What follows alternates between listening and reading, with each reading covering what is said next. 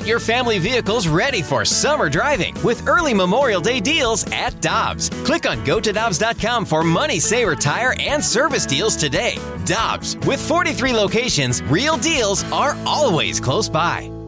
Mother's Day is around the corner. Find the perfect gift for the mom in your life with a stunning piece of jewelry from Blue Nile. From timeless pearls to dazzling gemstones, Blue Nile has something she'll adore. Need it fast? Most items can ship overnight. Plus, enjoy guaranteed free shipping and returns. Don't miss our special Mother's Day deals. Save big on the season's most beautiful trends. For a limited time, get up to 50% off by going to BlueNile.com. That's BlueNile.com. The voice of the Blues, Chris Kerber, kind enough to join us as he does on Monday mornings. Kerbs, how you doing? Randy, I'm doing great. How are you guys today? Everything's good. I like seeing the way the Blues have bounced back here in these two games in Arizona. It was interesting. I asked Craig Berube the other day, I said, once you get on the ice with small or no crowds, is the game much different? And he said what we all would think, that no, it's really not. It's all you do is travel to the games. But once the game starts, there isn't a bunch of difference between playing on home ice or on road ice these days. Yeah, you wouldn't think so because, you just don't have the crowds to make it feel all that different. And, unlike some of the baseball stadiums of old, it's not like you're dealing with dimensions, or like when you used to go into the old Boston Gardens and the rink was a little bit smaller and the upper deck actually hung out close to where people could throw hot pennies to melt in the ice from the upper deck. So, and I know some people that used to do that actually. So, it's one of those things where I think the team continues to learn to battle through that, and as a result, I think that's why you've seen now 3 really competitive, good games, the last 3 against Arizona. Kerbs, are you sick of seeing the Coyotes yet? I'm about done. It'll be nice to prepare for a different team after today. I was thinking about this, and it's not lost on any of us, but good Lord, it is funny that this series started on Groundhog Day, isn't it? Oh, yeah. Perfect. And you know what? Michelle and I were talking about this earlier. It's no surprise that they're 3-3 and they've all essentially been one-goal games because the teams are somewhat mirror images of each other in their style because Berube and Tocchet are kind of the same style of guys. And I think we have a tendency, Kerbs, especially because we don't see Arizona as much. They play the Blues really tough all the time anyway. But that's not a bad hockey team that the Blues are going against either. No, they're well coached. They've got some good young talent. And when you're fortunate enough for a 5th-round draft pick like a Connor Garland to start playing like he did and like he has, and all of a sudden that joins a high, draft pick like a Clayton Keller, now you've got something. Now the difference is, though, is they really just are not as deep as the St. Louis Blues. No. And reality is if the St. Louis Blues in any way, shape, or form in these previous 6 games could have an answer to somehow prevent that top line from getting on the score sheet, then these games would look very, very different. It has been the Connor Garland, Clayton Keller, Nick Schmaltz show all 6 games. And I know Hayton has scored. I know a couple guys have scored and mixed in some others, but the pressure, the ability, the consistency hasn't been there throughout the rest of their lineup. So that's where the Blues really need to be able to take some charge there, and I think that's what's happened in these last couple of games. But, man, you got to the old phrase, give credit where it's due.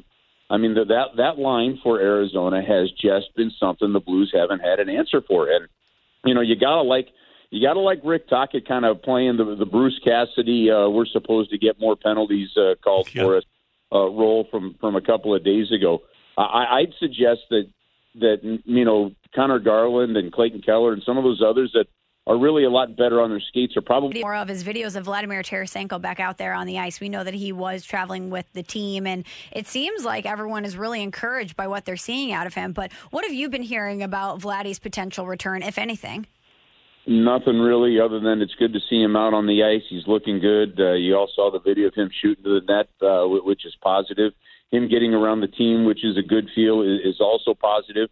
But we're still a few weeks away from that, I think, really being impactful for the St. Louis Blues. And that's just fine with me right now. Just whatever it takes, as long as it takes. So when he's able to come back healthy and ready and not likely to re-injure it is the most important thing. And you know what?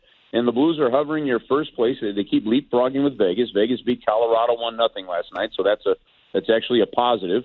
And and is just stay near the top, keep that win percentage in that 650 or higher range, and so you're giving yourself a good shot at the playoffs. And then when he's ready, you're welcoming him back in a really good spot. And Curb, something, and especially if the Blues get going, when he comes back, something is going to have to happen chemistry-wise on this team, because the Blues are going to have to find $1.5 million that they remove from the roster. So, and I know we're talking 2, 3, 4 weeks down the line, but the fact of the matter is his entire $7.5 million salary accelerates into the cap, and right now the Blues are roughly $6 million under.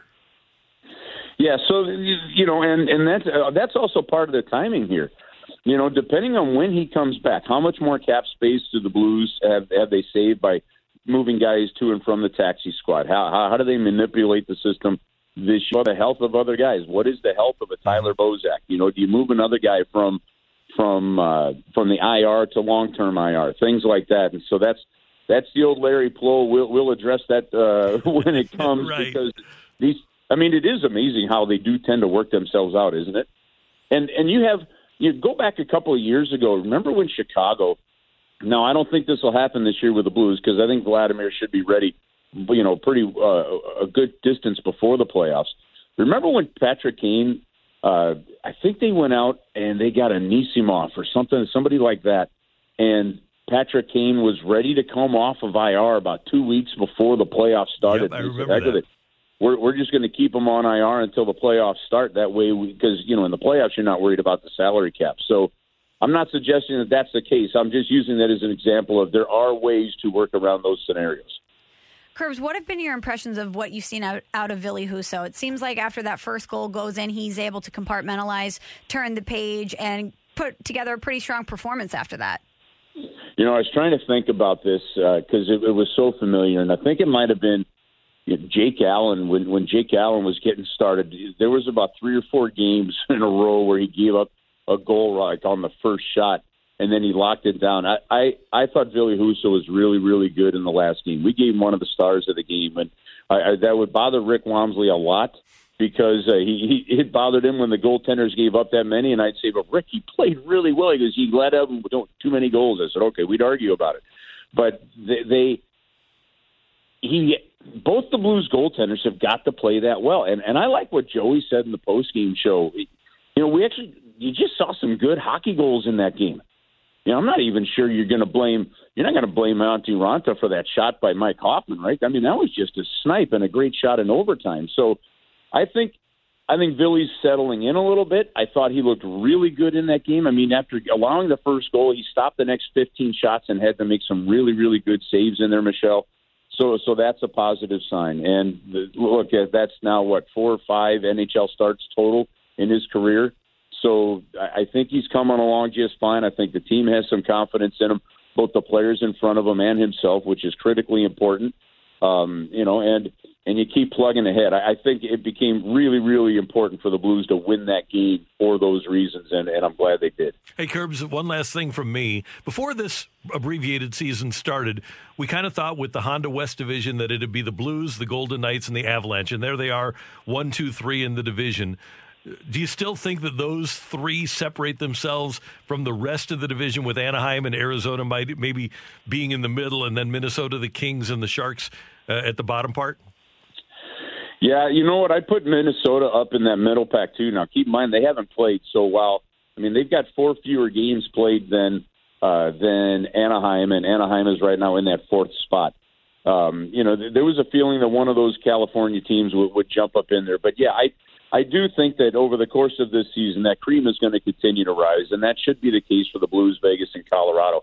And it's helpful right now that Vegas and Colorado are playing each other. So if the Blues could get a win today, you know that if you're the St. Louis Blues, you're either moving further ahead or Colorado's having less of a chance to catch you, or you're going to leapfrog right back over, Vegas again. And with the unevenness of the games played right now, that's a bit of a factor you've got to keep an eye on when you look at the standings. But I think that, again, when you have the start in your Anaheim, you got to where they were able to get to, or the kind of play that Arizona's had.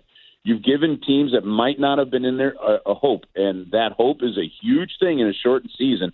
But I think you're definitely right now looking at the Blues, Vegas, Colorado as those top 3 to keep battling. Unless one of them really falters and slides, those three you are huge favorites in this division. And then I like the battle for that next spot to come from what we're seeing from Arizona, Anaheim, and Minnesota. And right now you might have to favor Minnesota in that one just because of the games played factor. And we should note that Nathan MacKinnon returned for Colorado last night, too. That's a huge get back for them. Well, I mean, you want to talk about fortunate. I mean, the COVID bug hits and you're able to do it while your top player was injured with a lower. He came back, and now they were still shut out by Vegas 1-0, and then Vegas was shut out 1-0 in the previous game that they had played too. So, those are some great battles. Those are some good ones that are going to be able to be seen. But that's also why, Randy, so many people, because you just don't know how the rest of the season is going to pan out, are looking at win percentage as much as they're looking at points. So these last two games for the Blues are huge because prior to that, Colorado actually had a higher win percentage than the St. Louis Blues, even though they didn't have as many points. So keep an eye on the win percentage aspect of the standings as well. Curbs, as always, great to talk to you. Thank you very much. We'll be tuned in this afternoon for the Blues and the Coyotes, Game 7.